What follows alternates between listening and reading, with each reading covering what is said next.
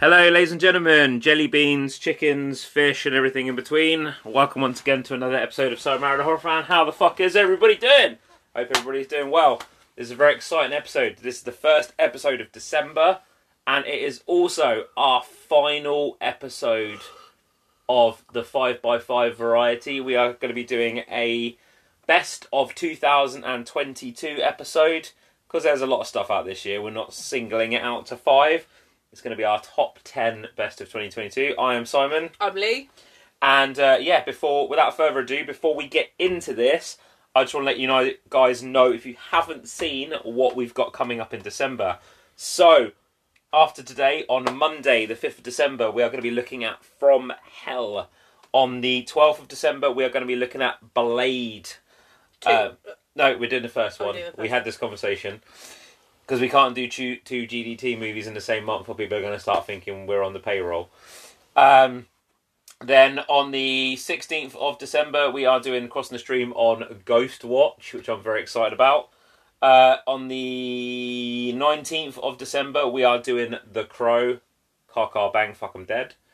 And then the last thing we are covering for the year of our Lord 2022 will be on Boxing Day, when we will have a lovely episode on Hellboy for you. The good one, not the one with David Harbour in it. So, that is what we will be looking at for the rest of this year and for this month. Just a quick thing before we get into this list and the caveats around how we put this list together. We promised you guys that we would be announcing today, when this episode dropped, that we will be announcing what we are doing in January and what we are doing in February. So I'm going to hand over to Lee, and she is going to tell you what's coming in January and what's coming in February. To me? Okay, so January is our horror anthology month. Yeah, boy. So we will be doing, on the 2nd of January, Scare Package. On the 6th of January, we'll be doing a 5x5 on our top 5 double bills. Ooh. I'm excited. On the 9th of January, we'll be doing the ABCs of Death. 16th is Trick or Treat. Motherfucker. The 20th is our Crossing the Stream episode on Mortuary Collection. Motherfucker. On the 23rd, we are doing Body Bags. Motherfucker. And on the 30th, we will be doing Creepshow. The film, The not film, the TV not the series. TV shows. Yeah, exactly. February is our threequels month. I feel like we should have done threequels in March, but there we go. Our 5x5 for that month on the 3rd will be Desert Island Films. On the 6th, we will be doing Army of Darkness. A.K.A. Evil Dead 3. Yeah. On the 13th, we will be doing Season of the Witch. A.K.A. Halloween 3. You don't need to keep saying it's the third one of the franchise. Yeah, but people might not know that it's Halloween 3. Our Crossing the Stream for that month, on the 17th, will be The Night House. On the 20th, we will be doing Night Before Christmas. Nightmare on Elm Street 3, Dream Warriors. And on the 27th, we will be doing Hellraiser 3. Hell on Earth. Yes. Yeah, so that's what's coming up on January and February. As always, we will post all of that information to our socials, so keep an eye on our Instagram and our Twitter. You'll be able to see all of that information on there as well, just for the late bloomers that don't come in this episode. So, 2022 has been a fucking bonkalonkos. Year for horror. TM Jesse Ratcliffe. Year for horror. Like, it's been a weird one. Like, this was a hard list to put together, because there were some movies that came out this year that we were really excited for, that we ended up being really disappointed by. Yes. I'm looking at you, Hellraiser. And, you know, a few others. There was a lot of films this year. I put a list out on our social media of films that I don't think there was a couple of people that kind of like came back to us that I don't think understood what I meant. But there was a lot of films this year that weren't released in the UK, or if they were, they weren't wide release near where we were. So Allegoria by Spider-1, Rob Zombie's brother, was not released in the UK this year, despite it being a Shudder exclusive. Same with Resurrection, that's a Shudder exclusive everywhere but the UK. We didn't get The Monsters. Apparently that's coming to the UK in January on Blu-ray and DVD by your boy Bobby Z. We didn't get Pearl. Although, if you wanted to watch Pearl in the UK and if you wanted to watch Rob Zombie's Monsters now, they are available on US Blu-ray if you have a multi-region Blu-ray player, if you don't want to wait until March to see Pearl. We also didn't get wide release near us, Hatching and Crimes of the Future. They were released in the UK and they were released in UK cinemas, just no cinemas that were anywhere near us. We also didn't get the Interview with the Vampire TV series. I'm very sad because that would have definitely made it onto my list, yeah, I feel like. We aren't covering that. But there was a lot of release date stuff this year as well. Like, we didn't get Nope until 2 weeks after the US. We didn't get Hellraiser until 3 weeks after the US. We got Chucky pretty relatively quickly. We got Chucky like 4 days after it finished in the US, I think, or 3 days, something like that. So there was like a why they couldn't air it at the same time, I don't fucking know. Yeah, like, whatever. We had to wait for it to air in America, and then it like aired over here. So yeah, there's quite a bit of stuff that we didn't we haven't got to see, that I think like both of us, like, I really wanted to see Hatching, and there's not a streaming option for it in the UK currently. I think I got lucky this year with stuff that I wanted to watch, like TV shows wise, that like have been released basically consecutively. I cannot say that word today. Consecutively. Yeah. In the UK and US, so I got pretty lucky, but a lot of horror fans did not. And I just want to like address the mime-shaped elephant in the room. Neither of us have seen Terrifier 2. Terrifier 2 will not be on either of our lists. In all honesty, I couldn't be fucked to watch it.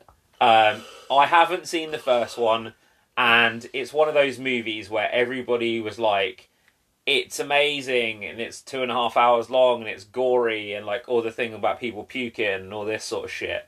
And I was like, that's cool, but I think by this point I've seen so many memes and reels and TikToks and videos of like the kills and stuff in it that I'm just kind of past the point of caring.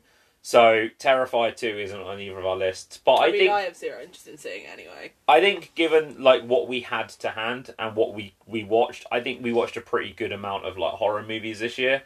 Like, there's a bunch of stuff that I was disappointed by that would I can't believe I've made a top 10 of 2022 list without a Jordan Peele movie on it, because I just didn't like Nope. I mean, or alternatively, you're me, and then realised about 2 weeks ago, oh shit, I've got to put a top 10 of 2022 list on here, and went, fuck, I don't think I've watched enough that I actually liked, and had to go and basically freak out and watch every film I could get my hands on to see if I liked it or not. Like, one thing I will say about 2022 is A24 released a fuck ton of movies this year. Like, A24 released Bodies, which was boring.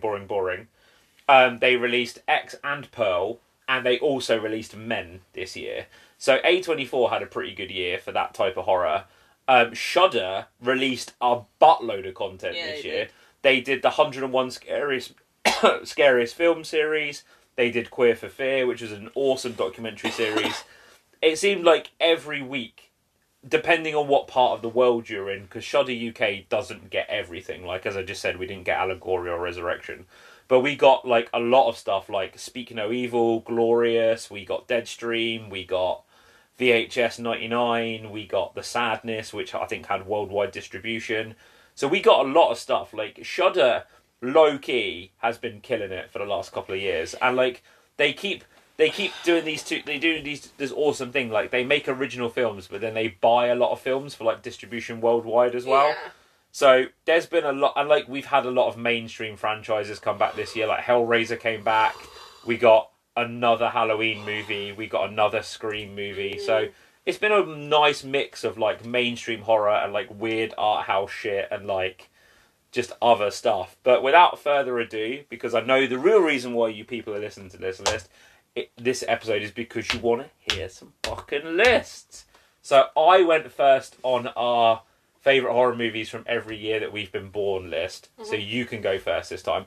I'm going to explain the rules to you people, because if you've never listened to one of these, this is how it works. Normally we do a top 5 with 3 honourable mentions, but this time we are doing a top 10. So what will happen is we will go 1 apiece. So Lee will go 10, I will go 10, blah, blah, blah. We'll go back and forth.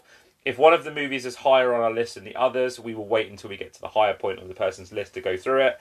But yeah, normally we would do honourable mentions, but because we have so many to go through, there will be no honourable mentions. This just will be our top 10s from 10 to 1.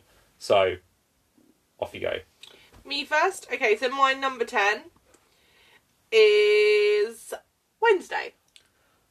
Boo! Cross out Lee. So I did not enjoy Wednesday. I loved Wednesday. For anyone who doesn't know, Netflix have done a show based around Wednesday Addams, of Addams Family fame. And I really enjoyed it. I thought it was a fun little, like, age appropriate as well, because it's kind of made for, like, teens, I'd say. It's not really an adult show. It is made for, like, family viewing, much like most Addams Family stuff. Yeah. I thought it was really fun. I really enjoyed it. I loved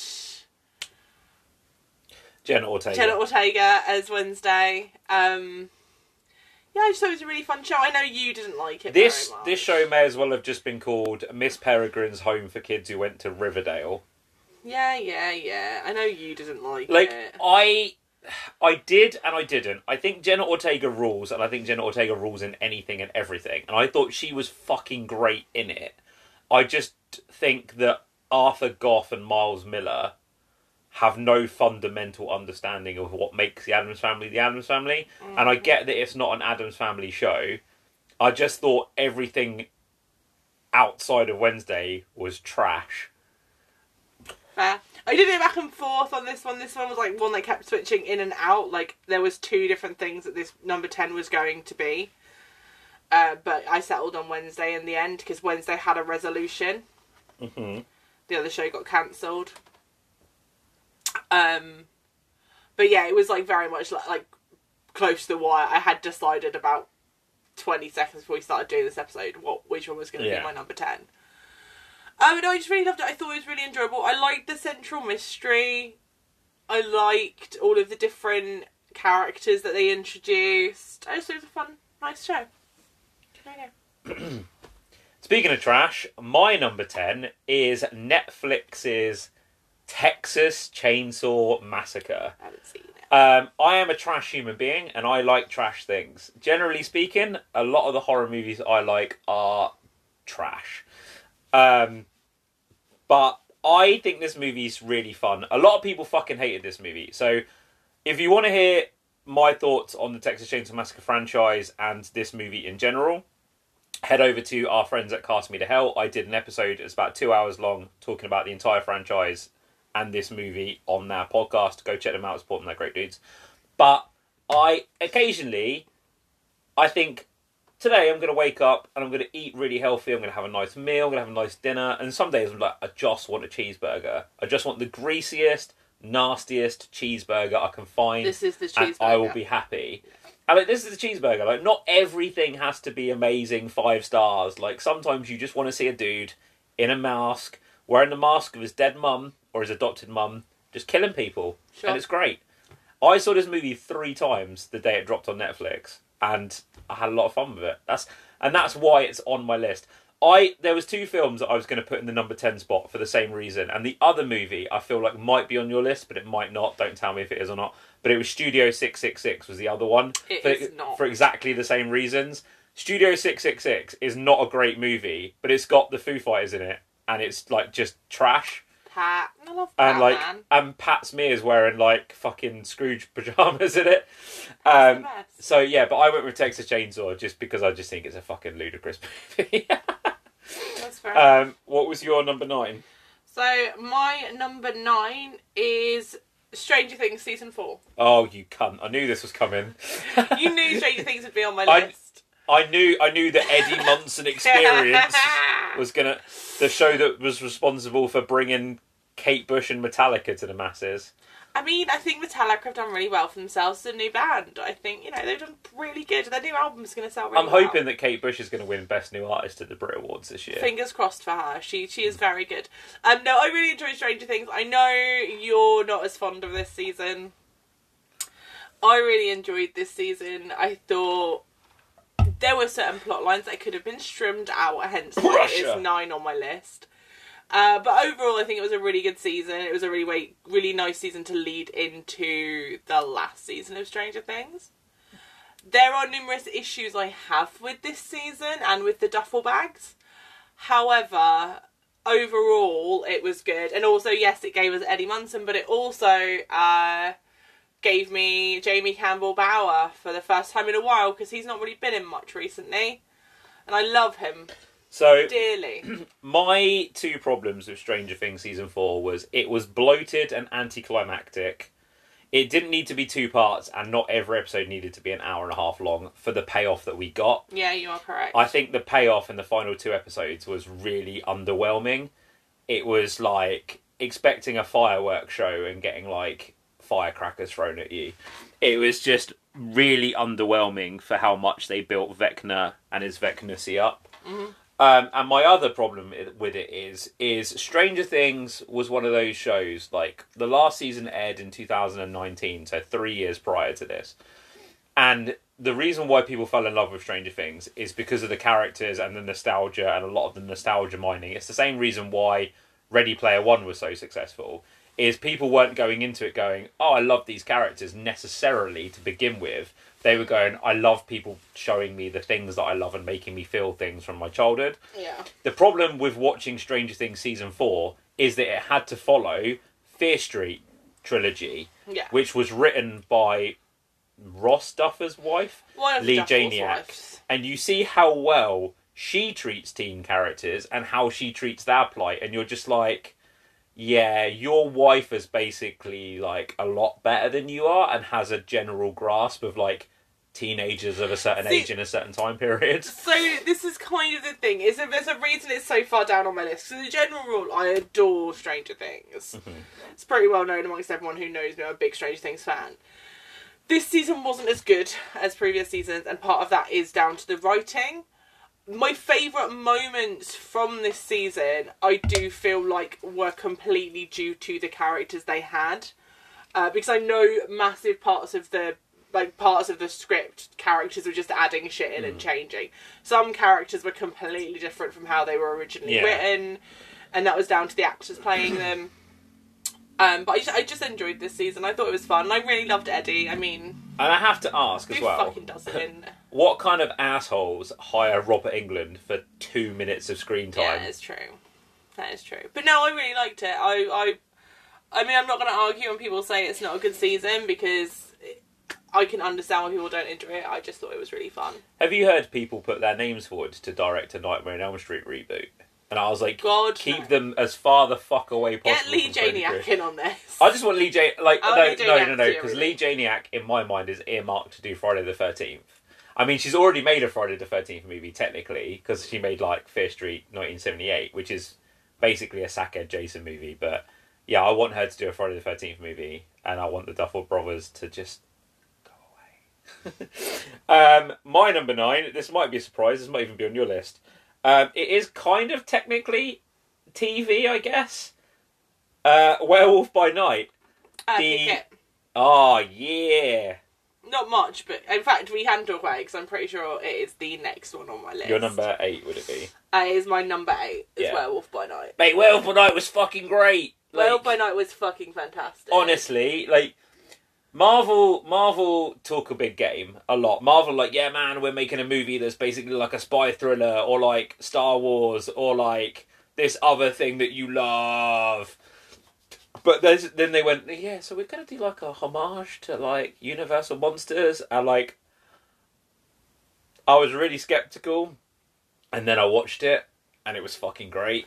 Plus, they took in the fucking 4th member of the Holy Trilogy, the Trinity, didn't they? 3rd member, because there's the one whose name I can never remember which way around it is Gabriel Garcia Bernal. Yeah. Yeah, is that the right way around? Yes. I always mess up which way around his name goes. It's the guy from Babel. And he's in Mama Tuanes, whatever that was. Mama E2 Tambien. Yeah, with E2 Mama Tambien. Diego Luna. Oh no, they've got the holy quartet, haven't they? Because Diego Luna's in Star Wars. Yeah, I was going to say Diego Luna's not in the MCU yet. No, but he is in Star Wars. I said Disney, not MCU. Because Pedro Pascal is also in Star Wars. Yes.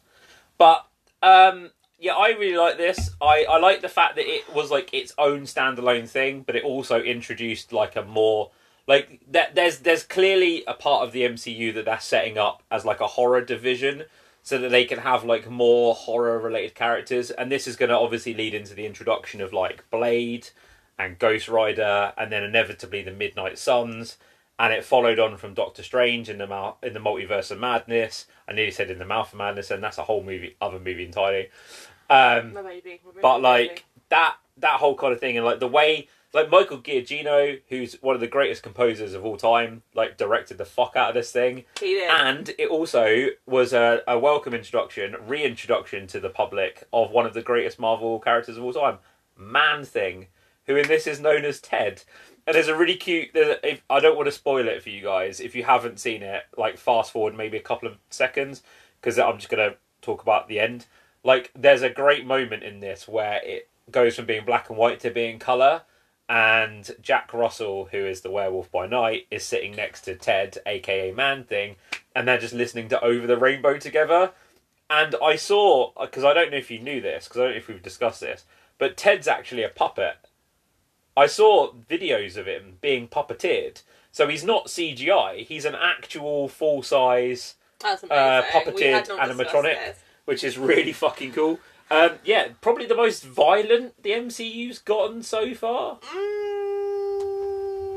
Because it's all black and white, you don't really see a lot of the blood, but it's pretty cool. I think there's more bloody, but I don't think it's the most violent, because the MCU's pretty violent. It's just not very graphic. Yeah, and to be fair, like there's some like pretty near the knuckle shit in Multiverse of Madness. Yeah, I think the difference in this is that you get to see the blood, but because it's in black and white, it doesn't really register as much. Because doesn't Wanda make Black Bolt's head blow up in... You don't see any of it, do you? It's all done off screen. You see like the afterwards she makes carnage. His head blow up, doesn't she? Yeah. But no, I really enjoyed Werewolf by Night, so I didn't know who the character was. I had no idea going in, because although I love the Marvel movies, I'm not a big comic book fan.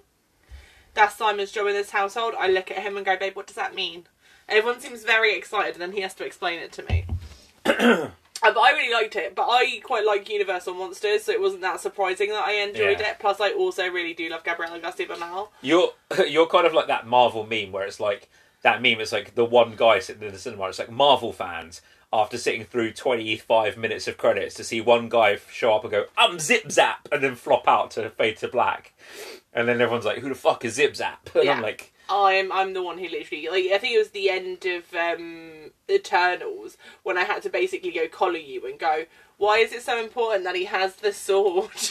What does the sword mean? And why is Blade talking to him? Yeah, and you had to explain it to me. It was Blade's a whole like, thing. Fucking it happens quite a lot of me going, I don't understand why this is so exciting. Could you give me some background information, please? Yeah, although, to be fair, the TV series have actually been a lot better at kind of explaining who people are. Yeah. Like, Moon Knight was shit for that. I liked Moon Knight, though. But, like, everything else was good. If that was slightly more horror adjacent, that would have made it onto my list, I think. I think if Moon Knight had Moon Knight in it, it would have been a better show. I liked it. I thought it was fun. Cool, blimey, it's me, Stephen, from the museum, going on adventures, bruv. I liked Old Moon Knighty, and I really liked the Scarlet Scarab. Scarlet Scarab? Yes. Yeah. So yeah, that was my number 9 and your number 8. Nate. So my number 8 is a movie I know that you've definitely not seen. Okay, so it's definitely not on my list. VHS 99. I have not seen that. I watched this movie a few weeks back when I was off work sick, and it was good. I've always been a really big fan of the VHS movies. Of the 5 that they've released, I've only not seen one of them, which is the viral one. I enjoyed 94, which is the one that came out last year, Hail Ratma. And I thought this one was really interesting. I've seen it be quite divisive. Like, a lot of people are like, it was good, but I think they're running out of ideas.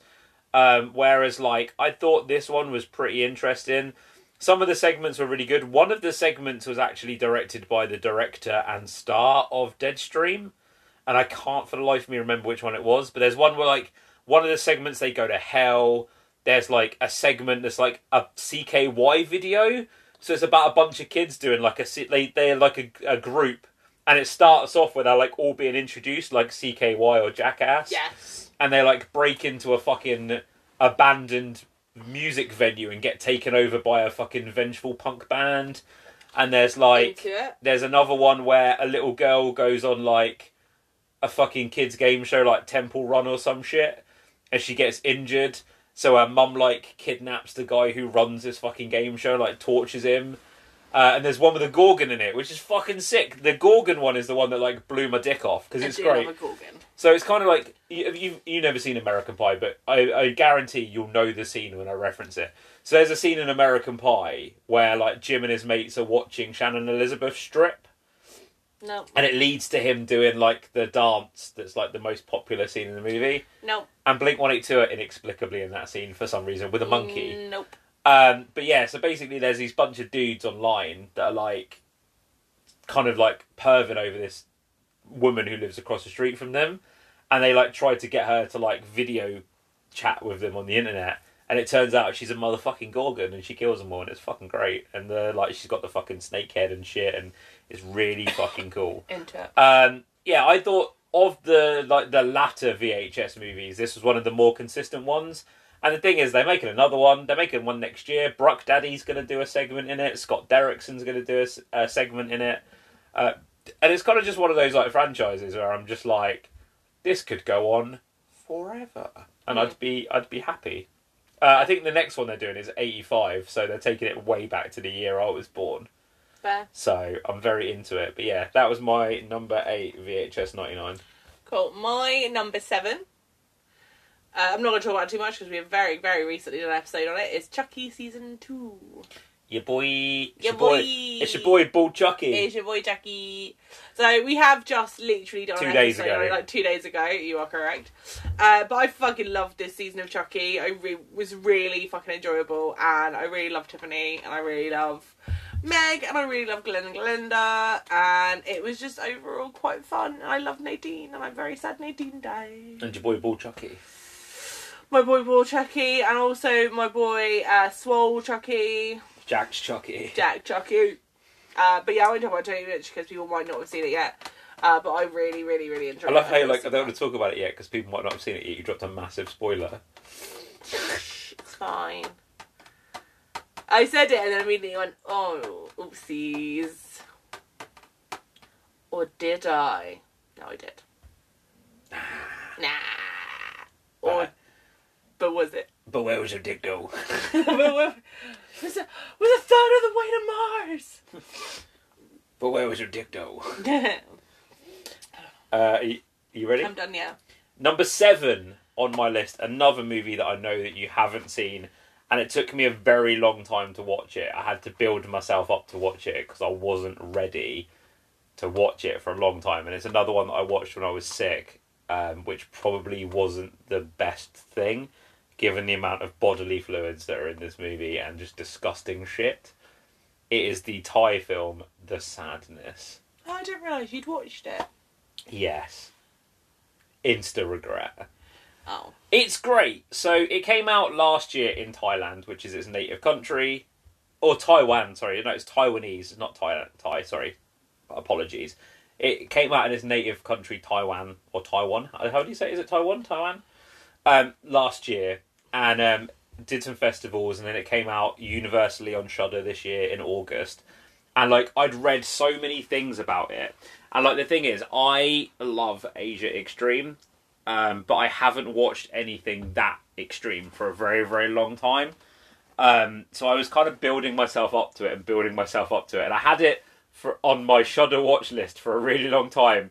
And it was kind of like that like cursed object in the room. I was like, is today going to be the day when I do it?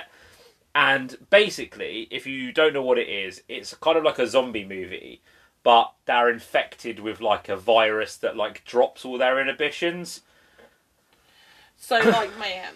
Yeah, but like way worse. Fair. So like, for anyone that hasn't seen it, I don't want to talk about it because there's a lot of taboo subjects in it. But basically, anything that you can think of that is horrible that another human can do to another, this movie's like, yeah, let's do that. And there's like lots of puke and blood and just other nasty shit in it. Gross. Imagine if Takashi Miike went, I can make the most fucked up zombie movie ever. And then he did it. It's one of those movies I would recommend in the same way that people are recommending Terrified 2, because it is a bit of an endurance test. I won't necessarily say you enjoyed it, but I enjoyed how fucking balls to the wall it was. And it was nice to see a movie just go, fuck it. Like, here is a lot of gnarly shit, but I don't know how much I will rewatch it, if at all. So, it's on my list mainly because of how fucking insane it is. Fair enough.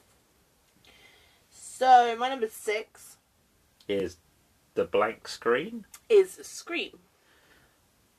We're not going to talk about it yet. Okay. Okay, so my number 6 is a movie that came out on the day that we're recording this. A Wounded Fawn. Pump it. Mate. Bump it, man. Okay. Bump it. Okay, so my number 5, you haven't seen, so I know for what I can talk about this, is a film called Moloch. Moloch. Moloch. So basically it is a Dutch film. Dutch? Yeah, it's in Dutch. Sprechen Sie Deutsch? No, that's German. Dutch is a different language. So it's set in, I believe it's set in the Netherlands, but don't quote me on that. It's a Shudder film. Shudder. It's on Shudder in the UK. And the Ook. In the UK. And it is basically about a family living in the middle of nowhere, like by a bog, and they start they uncover, not the family but people who are digging there, uncover a bunch of bodies in the bog, and it's kind of all about like generational trauma and Love that. generational curses and things like that, but it's half in Dutch, half in English. And it is fucking magnificent. It's not balls to the wall scary. It's not like horrifically horrifying. It's like very atmospheric, I think is the word for it. But it's all based around like fairy tales and myths, and like especially like old folk tales from like when you live in somewhere like that. Like, there's a lot of myths that get attached. Like, they live next to a fucking bog, for fuck's sake. But it is delightful. It's really, really, really well made. And it is fucking stunning. This is one of the films I panic watched, actually. Lee watched it as preparation to then watch Hereditary. No, she did not. But, like, from everything I know about Hereditary, like, I feel like it does have a very similar kind of feel to it as a movie, because it does deal with, like, cults and things like that. But yeah, it's a great film. Like, Jesus Christ. I wasn't expecting much from it because it was part of my panic watch. And I just picked a bunch of films that came out this year. And a couple of them stung me quite dramatically, but this one did not. And I would highly recommend it if you have a Shudder subscription in the UK. I think it's probably international, to be honest. Yeah. Because I'm pretty sure it's down as being a Shudder exclusive. That doesn't mean anything, Allegoria. Yeah, but I think if we've got it in the UK, everywhere else is fucking Yeah, probably. I would highly recommend watching it. It's a very good film. My number 5, I suspect, is probably higher on your list. Mm-hmm. But I'm going to say it anyway. Predator 5. Yeah, no, pump it. Nope, Prey is further up. Okay, my number 4 is Turtleneck Steve. Whoa. No? Okay. We're moving that up. Alright. So my number 4 is Scream Parentheses 2022. Okay, so we're talking about Scream now. Fair enough. So I didn't have much hope going into Scream at the beginning of this year. I basically we really wanted to see it, and I was like, yeah, sure, whatever, we'll go see it. Who really cares? And then we had that absolute nightmare at the cinema. We had an absolute nightmare at the cinema. Absolute It moved shocker. screens because the screen wasn't working. It's buzzing. It's a complaint, not a review. What? It's from Peter Kay. Okay. Screen 5, it's buzzing. Oh, thanks, man. Yeah. But yeah, no, I did not have high hopes going into it because I'm not a massive Scream fan. But it was really fucking enjoyable. Yeah. Unsurprising, it's got Jenna Ortega in it. Yeah, it's got a really good cast. Melissa Barrera, Jenna Ortega, Jack Quaid, the girl who plays Amber, I can't remember. I can't think what her name is. Carl Goldner's in it.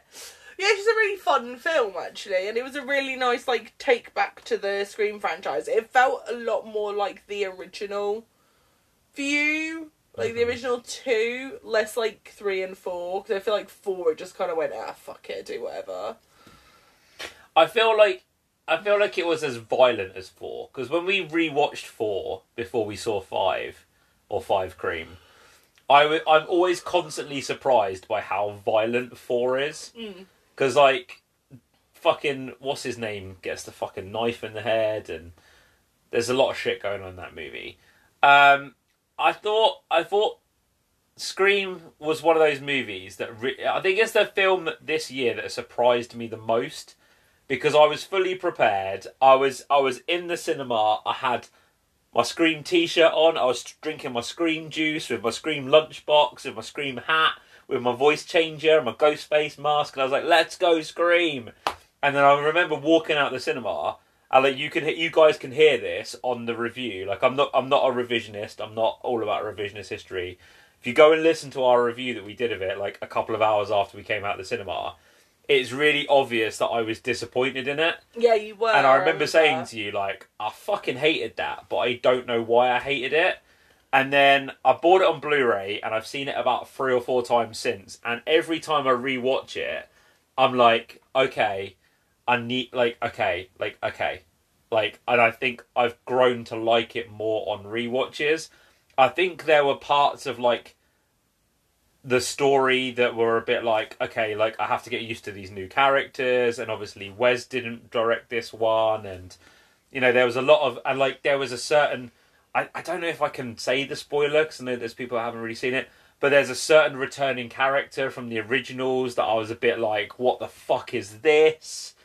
And it took a little bit of time for me to kind of come round to, like, this isn't the Scream that I grew up with, and this isn't the Scream that I was used to.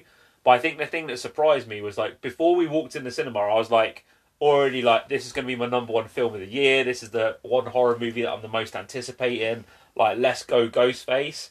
And then, yeah, I think on subsequent rewatches, I was like, yeah, okay, like, I'm into it now. And, like, I'm excited for 6. I think 6 is going to be good until they kill Samara Weaving off in the opening kill. I just want to say, that's not a spoiler. That's just me being sassy and joking around. Like, I don't want anyone to take that seriously. This is where she dies in the opening scene. Yeah, I'd be fucking Devo if she does. But yeah, so, yeah, I think it took me a long time to come round on it, but I think I'm Team Scream 5 now. Fair enough. Yeah. That's why it's number 4 on my list, because there's 3 movies better that came out this year. What's your number 3? My number 3 is The Black Phone. We're going to have to just do a little one. Okay. Yeah. So my number 3 is Barbarian. Okay, I haven't seen it, so... Mate, Barbarian. What the actual fuck was this movie? I don't know, I haven't seen it. This movie was wild as fuck in, like, a malignant way. So it's a hard film to talk about without spoiling it, so I'm going to try not to. This film feels like 3 movies in one.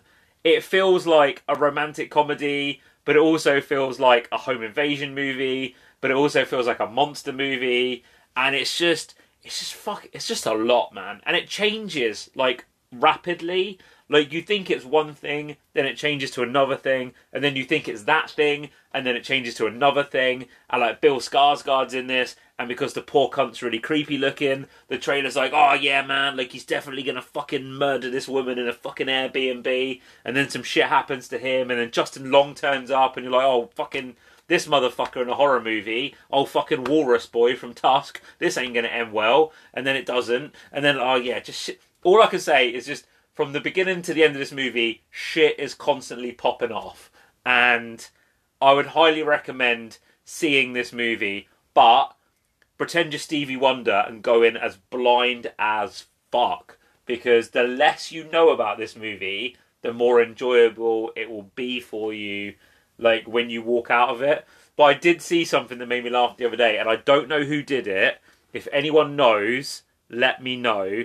There's a fucking poster for this movie that someone created that makes it look like a romantic comedy. So it's got the picket fence house with the picture of the girl and the picture of Alexander Skarsgård, and it just says Barbarian in, like, Bill, sorry, and it says Barbarian in that, like, italic romantic comedy Christmas font, and it just says all he wanted to do was like trap her heart or something like that, and it's like the fucking most ludicrous thing I've ever seen in my life. Christ. I feel like we're going to be talking about that motherfucker next year though, like because Bill's got that Crow remake coming out, man. He does. With formerly known as Twigs.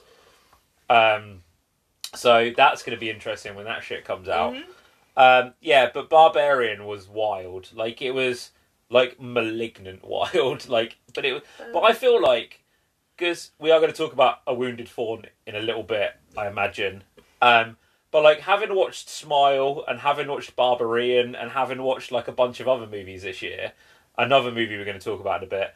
There was a lot of like women trapped in a house with like some shit going down, and there's like a basement or some shit's happening movies coming out this year.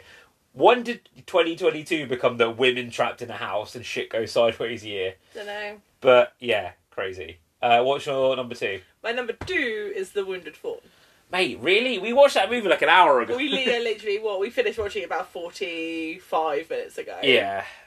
Yeah, like literally, I kind of expected to like it anyway, because let's be honest, someone goes, oh, Josh Ruben's in it, and I go, yeah, I'm gonna like this movie.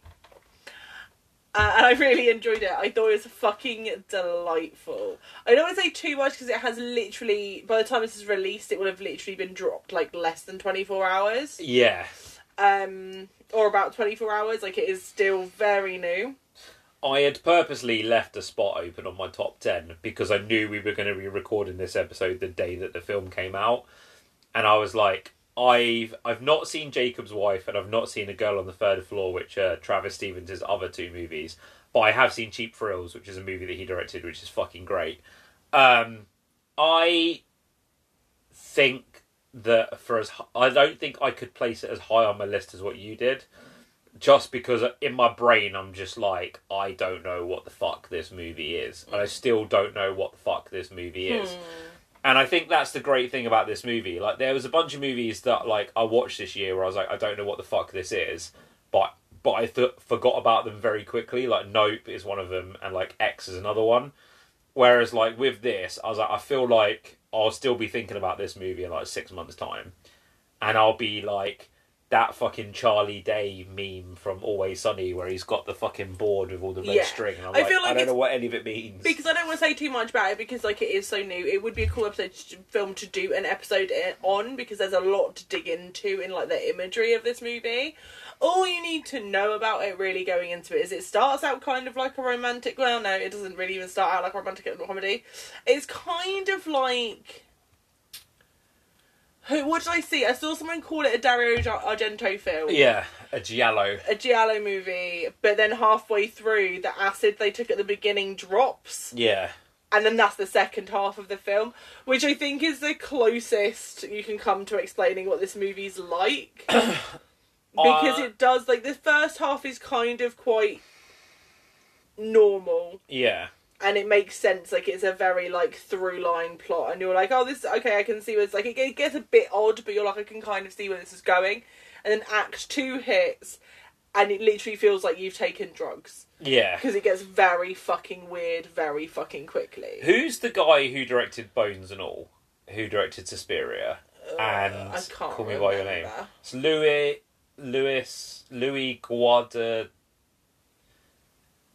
Whoever that guy is, it feels like he made... So it feels like he directed American Psycho if it were an Evil Dead film. Yeah. Is basically the best way to put it. I think that's a good It's all filmed on 16mm. The way it is shot on the 16mm is fucking... The decision to do that was ridiculous. And I love that they did it because it's weird watching them using like mobile phones and shit like that. Because outside of the phone, a lot of the technology we see in the film is quite vintage. Like there's a record player, the car's quite old as well. Yeah. It's only the phones really, and it's only her mobile also that gives away what time period the film's actually set in. What you probably also didn't realise as well is a lot of the clothes and a lot of the furnishings in the cabin all look like they're from the 70s as well. Yeah. So outside of the mobile, outside of the, like you said, the technology, it looks like a film from the 70s. And like even like stupid things like the colour of the blood is that like slightly saturated. Very, very red, like corn syrup. Yeah, when you look at like And a red clip fruit from dye. the original Suspiria, or like any of those like Giallo movies, you kind of like Twitch of the Death Nerve, which is a Mario Bava movie. You see like that blood is a slightly off color, and it's kind of like in this it's a very off color as well. Yeah. But like it's one of the fucking weirdest films I've ever seen. I mean, as we've learned previously, I quite like an odd film. Mm-hmm. I'm looking at you in the Mouth of Madness. And this film kind of felt quite similar, of like, you're never sure whether something's real or not. Mm-hmm. And that's the beauty of this film. And I honestly can't say enough nice things about it. I think it's fantastic. I think Josh Rubin is amazing in it as the male lead. I don't know what the actress is called. Sarah Lind is amazing as... I want to say she's called Heather, but she's not. She's named after that doctor bitch from that Meredith. show. Yeah, there we go. Yeah, because it's Meredith and Bruce. Yeah. They're both fantastic. The other two female actresses who are in this, one of whom you never see her face, are both also very, very good. A lot of interesting imagery. Yeah. I don't want to say too much, because I feel like if you start talking about what the imagery is, then it starts giving away plot points. Shout out to the Italian movie Stage Fright. But yeah, no, it's a really, really, really fucking good film. Yeah. Yeah. Yeah. And there was one particular moment, and you'll probably know the moment I mean, that reminded me of Psycho Gorman. So you know in Psycho Gorman, there's the thing in the helmet. The little squishy thing. Yeah. Yeah, you know what I'm saying. You know what I'm saying. I know what you're saying. So that was your number, two. So my number two, ring ring, hello. It's the Black Phone. Mate! It is a very good film. Ethan Hawke, you scary man. Yeah. Fucking hell. So this went back and forth. I nearly put this as my number one, but then the film that I've got as number one is just better. I know what your number one is. I don't know why you're being secretive about it. Well, I know what your number one is. But yeah, like, again, another movie of someone fucking trapped in a house in a basement. That is true. I went into this movie being like, right, I like Scott Derrickson, I like Robert Cargill, I like Ethan Hawke, because I liked Sinister, and I like Doctor Strange. Yeah, I like Joe as well. I like Joe's dad, Steve. And I was like, I don't really know what this is going to be like, though. So the only other Joe Hill adaptation that I kind of watched a bit of was Horns, and I wasn't into it. I liked Horns. So yeah, I was like really shocked, but I was... This is the one horror movie this year that I've seen that stuck with me because of how much it like unnerved me. Yeah. Like, as much as the sadness was like gross, it was just gross. It wasn't like scary. Yeah. Whereas like I remember this movie came out like June, and we saw it like a week before it was due to properly come out. And I remember walking home and talking about it and just being like, I just feel uncomfortable. Like, kind of like how you do after you've watched It. And I think it's because it's children like, they're talking about dead children quite a lot. And it's the idea of, like, children in peril, and, like, there's something in horror movies that hits differently when it's, like, when it's adults, like, I can sit there and watch adults of, like, any age be killed or tortured or things like that, and it doesn't bother me. The minute it's a child, or the minute it's an animal, I'm just like, that completely recontextualizes the scene.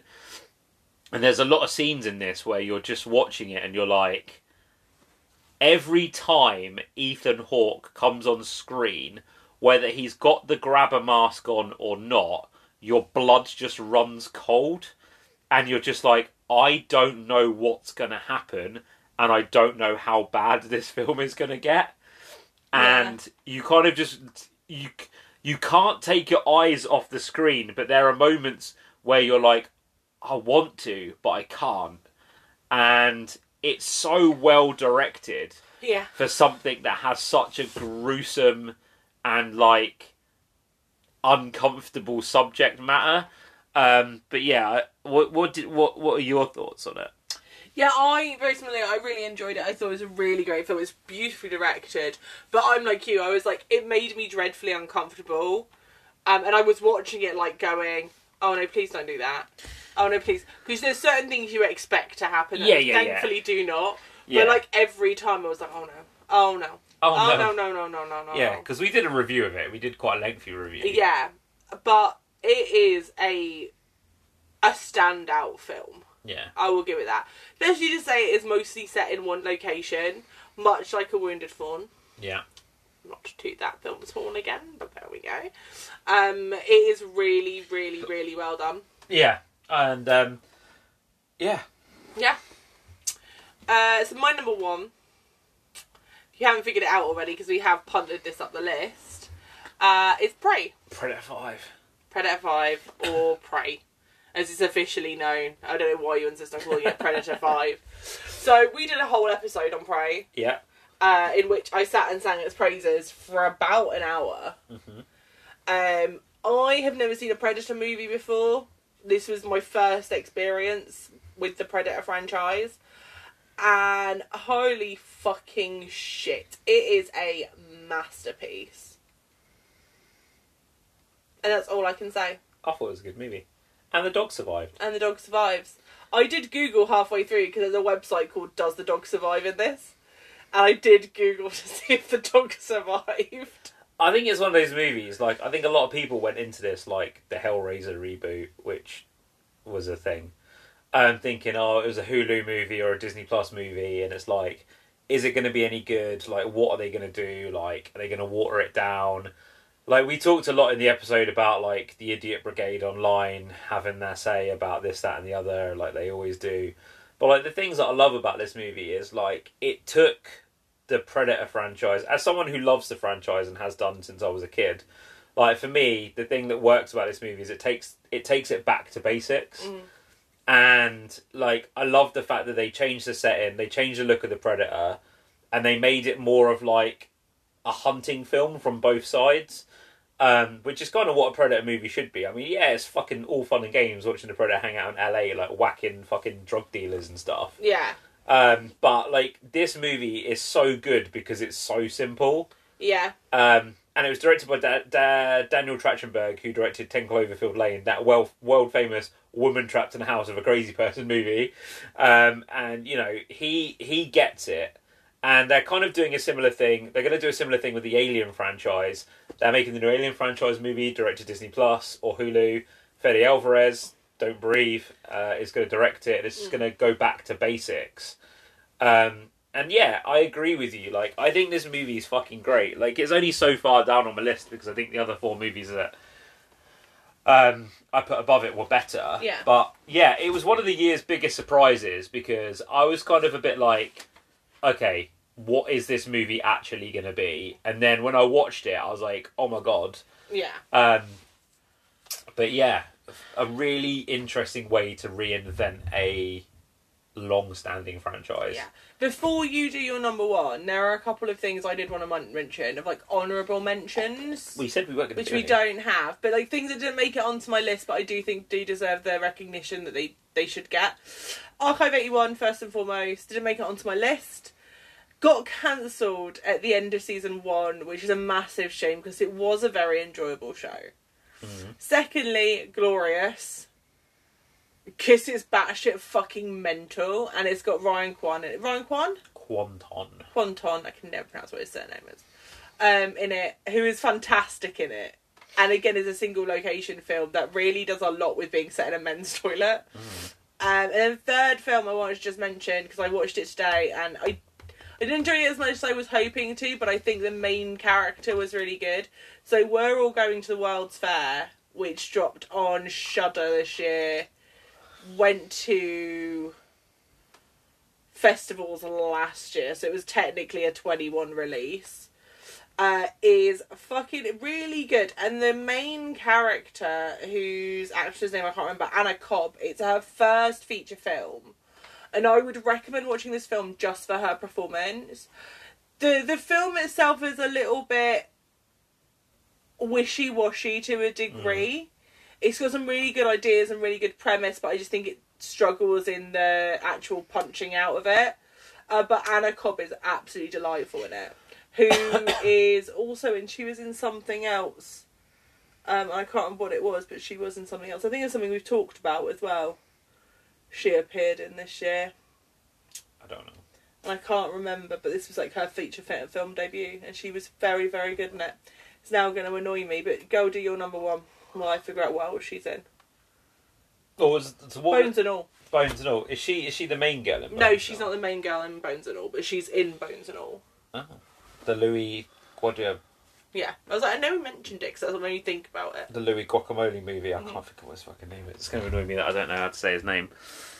Yeah, I mean, like, same for me, really. There was a few things that we could have, like, covered. I didn't cover any TV because I didn't really watch any horror TV this year. Like, we watched 4 episodes of Guillermo del Toro's Cabinets of Curiosity, and we also watched, like, a couple of episodes of, like, Midnight Club, which to me was one of the most disappointing things that I didn't like Midnight Club, because I am a Stanigan for Flanagan.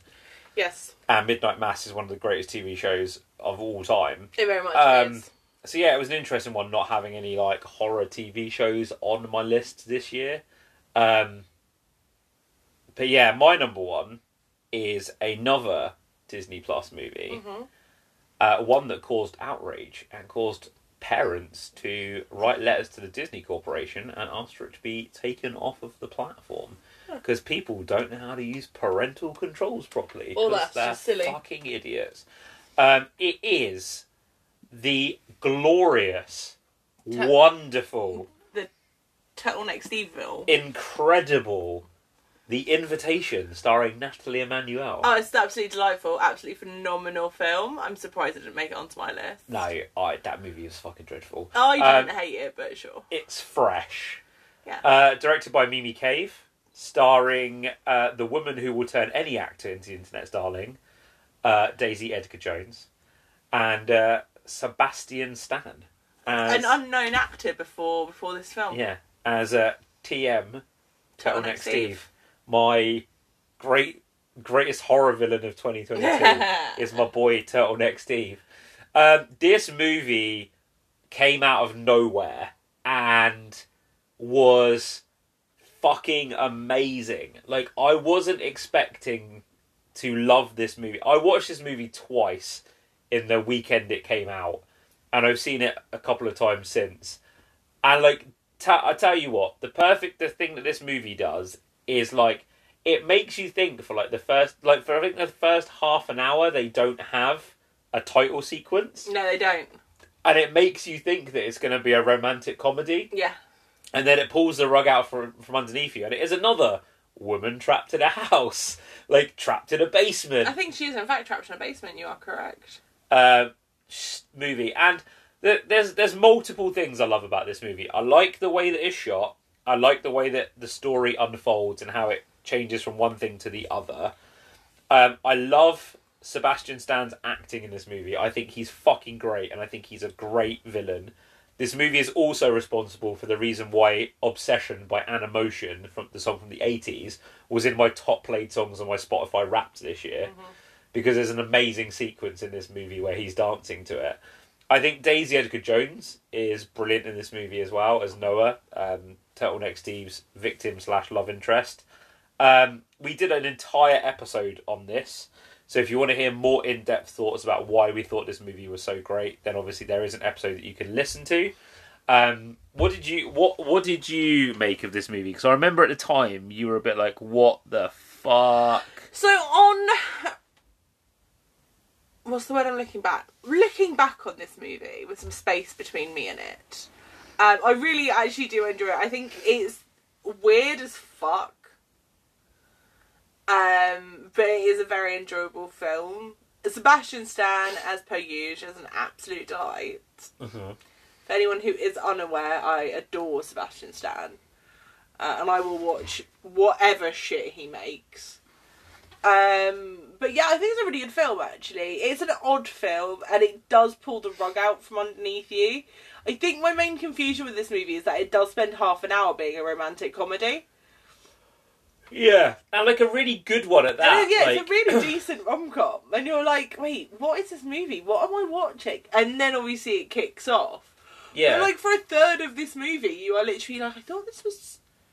Is this not a cannibal movie? Because there's that really funny bit at the beginning where she's on the date with the guy, and then he's like, are you paying? And then she pays, and then they collect the leftovers, and he takes the leftovers from her as well. Yeah. And that's when she's in the supermarket when she meets Turtleneck Steve, who's Sebastian Stan. fucking amazing. He's gorgeous, He's- handsome. And... He's my favourite horror villain of like 2022. That's fair. I think he's just...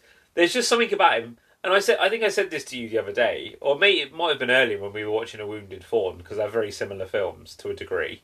Like the thing that makes his villain performance is so great is how understated he is, and I think to a degree it's the same thing that makes Ethan Hawke's performance in The Black Phone so great. Is that they're both like very quiet and very unassuming, but then there are these moments where like the rage comes out, and there's like one particular scene. I don't want to spoil Fresh too much for anybody in case you want to see it, and I highly recommend you do because it's fucking tremendous. But there's a scene where he does something to Noah, but he does it so gleefully for such a heinous thing, and you're just like, should I be like enjoying this? Because it looks like he's having the fucking time of his life, but at the same time, this is a really upsetting thing that's happening to this poor girl. Yeah. And it's just like, and that's the great thing that this movie does. And like, the thing that I love about this movie is the fact that it's directed by a woman as well. So it's directed by Mimi Cave, who is her feature film it's her directorial debut. And it's so fascinating seeing this movie through the eyes of like a woman, and like how he is presented, she is presented, and like the whole overarching story is presented. But yeah, I would highly recommend, if you want to hear more of our thoughts on it, go and check it out. So of all the movies that are on our lists combined, if you want to know any more of our thoughts on them, there is an episode on Texas Chainsaw Massacre that I did with Cast Me to Hell. We have episodes on Prey, Scream, The Black Phone, Fresh. I think that's it, isn't it, of all the ones that were on our list that we did episodes Chucky on. Season 2. Chucky Season 2. Big up, Bald Chucky. At some point in the future, I'm sure there will be an episode on Wounded Fawn. Yeah, so go and check out all of those episodes if you were interested in why those films made it so high on our list. Go back and check out any of the other episodes that you want to check out as well. Once again, we got our Spotify wrap through. We want to say thank you so much to everybody that spent so much time with us last year. I know we put out a ridiculous amount of content, but as we discussed, it was an incredible year for horror. There's a couple of movies that didn't make it on our list that came out this year that we also did episodes on. X, Studio 666, both have episodes on them as well. So you can go and check those out. And then obviously we did like episodes on like My Best Friend's Exorcism and Wendell and Wild, Nope, and a few other things as well. So yeah, just go back, check out some of the stuff that didn't make it on our list but also came out this year. Once again, thank you for your continued support. We will be back on Monday with our episode on From Hell, as previously discussed. And if you want to find us on social media, we are on Twitter at SIMAHFpod. Well, we are at now currently. For now. Until as Twitter crashes and burns around us. We are also on Tumblr and Instagram at So I Married a Horror Fan, all lowercase, all one word, no spaces. But yeah, what have been your favourite films of 2022? Yeah, I should have put this out at the beginning. These are not the films that we consider to be the best. These are just our personal opinions and the films that we enjoyed the most. Yes. But we are very fascinated as we wrap up this year to see what everybody else's are. So yeah, if you want to come find us on social media, drop your top 10 list. We'd be very interested to see what they're like. See if there's any crossover. And as always, stay spooky, stay safe. Take care, guys. Goodbye. Bye.